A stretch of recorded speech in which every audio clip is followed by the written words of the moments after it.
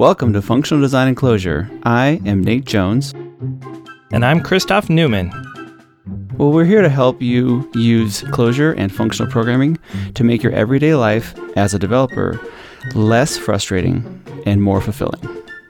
Yeah, we're here to answer your questions about Clojure and functional programming and help you excel at that. So what is on your mind? Like, what are you thinking about? What are you curious about? Is there something you're feeling stuck with? Is there a problem you keep running into over and over? Are you just curious about other ways of doing the same thing? Are you new to Clojure? Have you heard of something like in Hacker News or in Clojure and Slack, and you want more information about it? All sorts of things. So we're here to answer those questions. So let us know. Yeah, if any of those questions piqued an interest or made you think of something, please send us an email at feedback@clojuredesign.club or tweet at us at clojuredesign on Twitter. I'm sure that everyone out there knows how to do that, but if you would rather talk to us on Slack, we're on the Clojurian Slack at Clojure in the Clojure Design podcast, Clojure Design -podcast channel.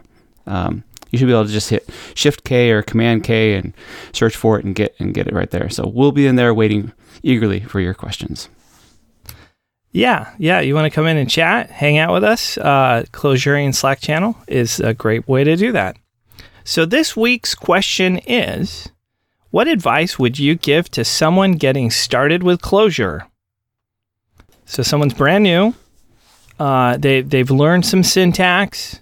Maybe they've been through like Clojure for the Brave and True or Learning Clojure or something like that, and they're trying to get productive in Clojure. They're trying to get going, and they're trying to get beyond like the simple, just adding up some numbers or summarizing a list once type level.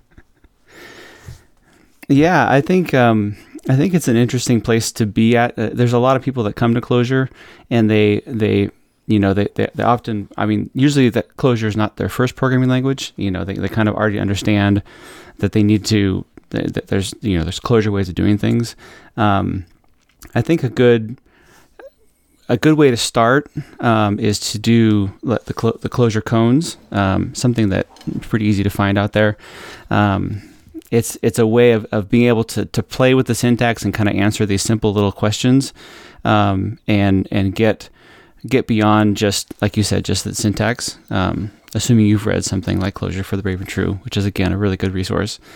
But the best way to get started, I think, is to actually be writing something that is for a purpose. And so Clojure cones are probably the smallest purpose I can think of. Yeah, definitely Clojure cones. Then maybe diving into something like foreclosure or advent of code to get a little bigger. One of the really nice things about advent of code is you can find other people's solutions on the web. And so when you want to get a little deeper into a little more interesting problem space, you can go read other people's solutions, and it will change how you view the problem in many cases. Yeah, totally. And give you some other approaches, which is fun. I know I've read like Bruce Howman, I think, has had some. Mike Fikes, I've read some of their solutions, which is really, boy, I learned a bunch. Even a couple years into Clojure, I've still learned a bunch by reading their code. Yeah. To kind of echo that with the foreclosure and the advent of code, there's also something out there called exorcism. They're all good, like higher level problems that you can't just get right in a step or two. It's not like add these two numbers. It's something a little harder. And man, yeah, reading other people's solutions really helps understand better the Clojure way of approaching the problem. Because even like I'm a couple years in, to so to speak, doing Clojure for my day job, and I feel like I'm really only just getting into like a lot of the deeper levels of understanding how to take a problem apart and structure it in such a way that you can then use the full expressive power of Clojure Core and solve any problem that you need. Yeah, definitely. So I would say on that note, like probably the number one thing I tell people who are getting started in Clojure is be prepared to get stuck. Like be prepared to be stumped for a while, especially people who have done a lot of programming and have not yet programmed in a functional language. Yeah. Like my biggest advice to them is like, you're going to get stuck and it's going to feel weird. And that is not really about the language. It's about you. I don't put it quite that way. You're the problem. Me, it's you. Yes. It's not Clojure, it's you. But really, it's not Clojure, it's you. Because if you haven't done functional programming before, the way you solve certain problems is wildly different than imperative and OO. And so what's going to happen is you're going to start out with these problems that feel similar, and then when you move into these other problems that are wildly different, you're going to get stuck, and it's going to feel like the language is crippled, like the language is missing things that should be there, and it isn't. It's that you're going to have to learn a new way of solving those problems. And for somebody like, gosh, I'd learned like 10 different programming languages. I don't even know. I lost count. But let's just say a dozen programming languages before Clojure. And it just felt like I could pick up a new language in a weekend. And that was not true with Clojure. Yeah, totally. I think you're going to get stuck, but that's okay. Like everybody gets stuck when you start with such a paradigm shift. There's languages like Scala that, you can come to from an object-oriented, background and just start using it and then kind of dabble your feet in the functional side. And Clojure is not, so to speak, as extreme as like, say, Haskell. And not that that's bad, but just as only functional as Haskell is. But it definitely, the idiomatic ways of doing things are to be more functional, and so you will run into those problems, and you'll reach for, and there won't be any tools to reach for, and so it's really important to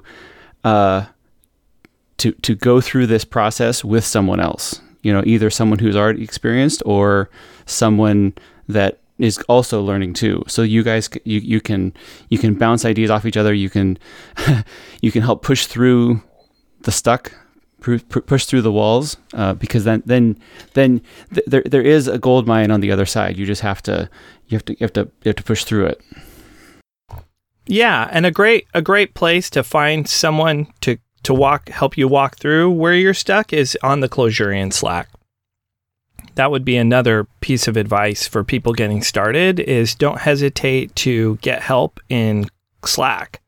That's really where the Clojure community seems to be the most willing to provide the most help. You can find some answers on Stack Overflow, but honestly, it just seems like Clojurian Slack just joining the general Clojure channel there and asking for help. Myself, like when I've done that, I've had a good experience. Most everyone I've talked to has had a good experience. I'm sure there's some exceptions, but it's just a really lovely place where people from all different skill levels in Clojure are very willing to help. Yeah, we're also on there if you want to talk to us. Come join us in the Clojure Design Podcast channel. We'd like to. We can help out too. And definitely like the general Clojure channel, people who do hang out there are hanging out there because they do want to help. Yeah. And that is the best channel for getting help when you're getting going.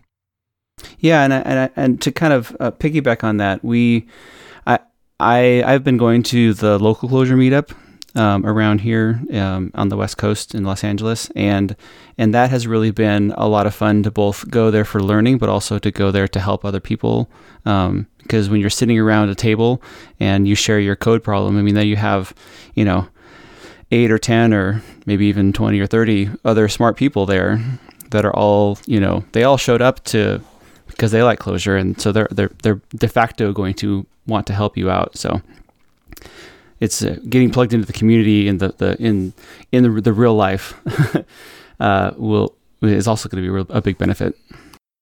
Yeah, definitely viewing your Clojure experience as a forging into a new area and exploring the unknown, right? Having a guide along will make a big difference. You're not gonna end up backed up in some dry watershed in some valley in the middle of nowhere. Even though it feels like that sometimes. Yeah. No, you'll definitely get stuck. So just be prepared to get stuck and get some help. Yeah, I think another thing I would say to someone who's getting started with Clojure is try to, at as early as is comfortable, get set up with the REPL-driven workflow, because it'll really help you understand. Not only will it help you really iterate fast on the problems that you're stuck in, but it'll also, as you grow, you'll be able to be more productive as you get into more complex problems, but also it'll kind of give you a good feedback loop, so that you'll have, even if you're stuck, you're at least having fun while you're stuck. You know what I mean? Yeah. The REPL is the key for this super productive experience that people talk about in Clojure. Like the REPL is your ticket to this highly productive experience. And that it's a little weird at first. And I, back in our episodes 12, 13, and 14, we talk about our REPL journey, especially my REPL journey, and how the REPL was not what I expected it to be. Yeah, totally. And so I approached the REPL with the wrong mindset, or let's just say a mindset that wasn't useful, and I discounted the utility of the REPL. And now in retrospect, I can absolutely say like the REPL is going to be the key for your highly productive experience in Clojure, getting things done quickly, iterating quickly, finding the solution quickly. And a big piece of that is getting the REPL connected to your editor, your dev environment, so that you can start running these pieces of code quickly. You can take the parts that you're working on and you can run them, and you can edit them and run them and edit them and run them, and that is the key. Yeah, you just you get to the point where you're editing and running them so fast that you have to take a break from the whiplash. Yeah, it can be intense. Like you end up in this really super productive programming experience because the way Lisp is, right? Like Lisp, when you run your def-in expression, right? It's like it's dynamic. It's creating that function like right then in the moment, or replacing that function. Yeah. And so the REPL lets you just dynamically alter your code that as it's running, Anyway, go listen to episodes 12, 13, 14 to get all the details. But like it can be so intense. I'm like, oh, I got to take breaks. I got to walk away. It's like trying to go on a roller coaster for an hour back to back to back, Clojure doesn't give you breaks like other programming languages do. Yeah. Those breaks that are called compile time and restart the app time. No breaks. Yes, for isn't you. There's an XKCD about that where the two programmers are like fighting, it's like sword fighting in the office, or just sitting there. I can't remember. And then the boss is like, "What are you doing? Get to work." And they're like, "Oh, we're waiting for it to compile." And then the boss goes, "Oh, carry on." Sorry, no more excuses with Clojure. Right. Definitely. So yeah, the REPL experience for sure. Another thing I'd say is as you're getting started, it really is learning the idioms of Clojure, like the Clojure way of doing things.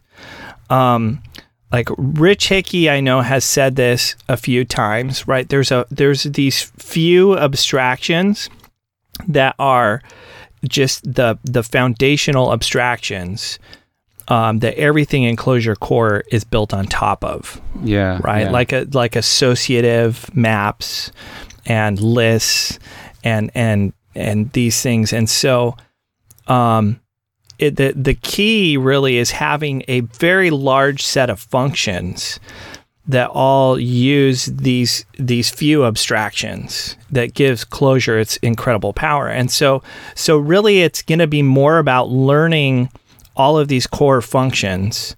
Like you can think of each function in Clojure core as being a new tool in your tool belt for any of the problems that you're working on. And so learning those idioms, the idiomatic ways of doing things, and like, for example, reading other people's Clojure code is the best way to do that. Yeah, that's a really good point. I think that it is possible to make Clojure code that is highly mutative. You can abuse atoms to change a variable in place. And so you can always do things, the way that's unidiomatic. I won't say wrong. I would just say unidiomatic. But the more that you go along with the grain, the more that you obey or conform to those ways that the language creators set forth, so to speak, the more that you can just use all those Clojure core functions. I think one of the things that we've talked about in our past episodes was, building up a data set to the point where you no longer need to write your own code to mix and match and filter and query and summarize that data. You just use the Clojure core functions. And that's one of the ways where you can be idiomatic with your data. If you're idiomatic with your data, then suddenly all of these abilities open up to you, and it's all code written by somebody else, which is the best code to use because it's probably bug free. Yeah, definitely. Like if you can use a Clojure core function to solve your problem, then you're on very good footing. If you find yourself writing a bunch of loops, then you might want to think, let me go look through Clojure core, because there's probably a piece there for me already. Yeah, it's amazing. I'm still learning new things out of Clojure core. Like, you get to the point where you're use map and filter and reduce and all these things all the time. But then, you'll ask someone else, how would you approach this? And they'll be like, I use frequencies. And it's like, frequencies? Yep, sure enough, that's a verb that you can use. That's a word, that's a function in Clojure core. And it's very, very useful. Let's see. I would say one of the other things that I would recommend to someone starting with Clojure is, and this is what I would recommend to someone who's learning any programming language, is that as soon as possible, try to build something that's useful. Try to pick a very small problem that you an itch that you'd like to scratch, and try use that to drive your journey through Clojure. If you use that to pull you through Clojure, then you will be looking at each of the parts of your problem. You'll be looking at them in such a way that, from the perspective of how can I use Clojure to solve this problem? How can I structure my data structure so that I can use Clojure functions to solve my problem? But yeah, do you know what I mean? Yeah. I think part of this sort of circles back to even where we started, like cones. Cones is really more about developing sort of this fundamental proficiency in learning how to use the basic data structures to do very basic computation, but then getting into advent of code and things like that. You're stepping up your problem size, and then those problems start to feel more useful. But then kind of like the next step is like you try to solve a programming problem you care about. You want to make a web front end, try to make a web front end. You want to make a command line utility, that, opens up a bunch of files and searches through them for things or whatever, try to make that thing. And as soon as you can, and then get help where you're stuck over in Slack, because that's the way you're going to face those parts that curriculum oriented things, if you will, don't want to touch on, like the real world programming problems, right? The situated programming bits. And yeah, and that'll really help you, because I remember back when I was learning Clojure, and I would say, come to you, Christoph, and I'd be like, how do I want to do this, but I'm running into this, and you'd be like, well, how about if you take a step back and look at the problem this way? And you'd be like, oh, so the problem isn't the code that I'm writing. The problem is my approach. And that's kind of the idiomatic difference between Clojure and, say, writing something in Java or writing something in Ruby, is that your approach, you kind of approach it from a different point of view, and that's a mindset change. And so explaining your problem to someone will help you readjust your mindset. Yeah, maybe a metaphor that might be helpful is, let's say you're living the suburban life. You live in the suburbs, you got a car, and you're just sort of used to going through your day-to-day life with your car in the suburbs. Oh, I need to go grocery shopping, hop in my car, in my garage, drive there. And then all of a sudden you get this awesome tech job in downtown. Like, I don't know, I live near downtown Portland. And so now you're living in a flat, in a high-rise downtown. and now you need to live your day. And so now grocery shopping, like the way you go about grocery shopping is going to be totally different, right? The way you get to work is going to be totally different. Like all of the ways of going about things. So if you live in a high-rise in downtown Portland and you want to continue to use your car as the solution to all of your transportation problems, you're just going to be frustrated. And so you're going to show up and you're going to be like, oh, I tried to go to this place and the parking was terrible. And then everyone's going to look at you funny and they're like, well, why are you trying to park? Right. You should have just taken the metro. And you're like, what's the metro? Right. And so it's like you enter a new land where all the rules are different, and the way you go about solving your problem that you're really comfortable with just isn't going to work there by design, because it has a different set of goals. And so definitely living in Clojure land, there are these solutions that are by design eliminated, not allowed, right? Because it has a different set of goals it's trying to achieve, and so that can be frustrating when you hit those. Yeah, totally. That your metaphor reminds me, or it makes me think about someone moving to Portland from Los Angeles, or moving to Portland from New York. Like someone who lives in New York probably is already used to using public transportation, so they would probably mesh in better. There'd still be some learning. So, but if you're coming to Clojure from, Erlang or Haskell or, another functional language, you kind of understand a little bit, so the idioms are much quicker. But if you're coming from Ruby or Java or something like that, then it's going to be a lot more learning to do with that. Let's just call it that. Right. Yeah. Portland has a subway, sort of. It's called the Max, and it runs on these roads above ground. So if you're a New Yorker, you'd be like, oh, yeah, when I get on the subway, okay, well, in Portland, I take the Max, right? Right. So you're adapting to similar solutions. But us suburbanites, it's like, I don't know how to get places without spending an hour in my car stuck in traffic. I don't know what to do. And then everyone looks at you funny because, why are you trying to drive in downtown? You're crazy. Yes.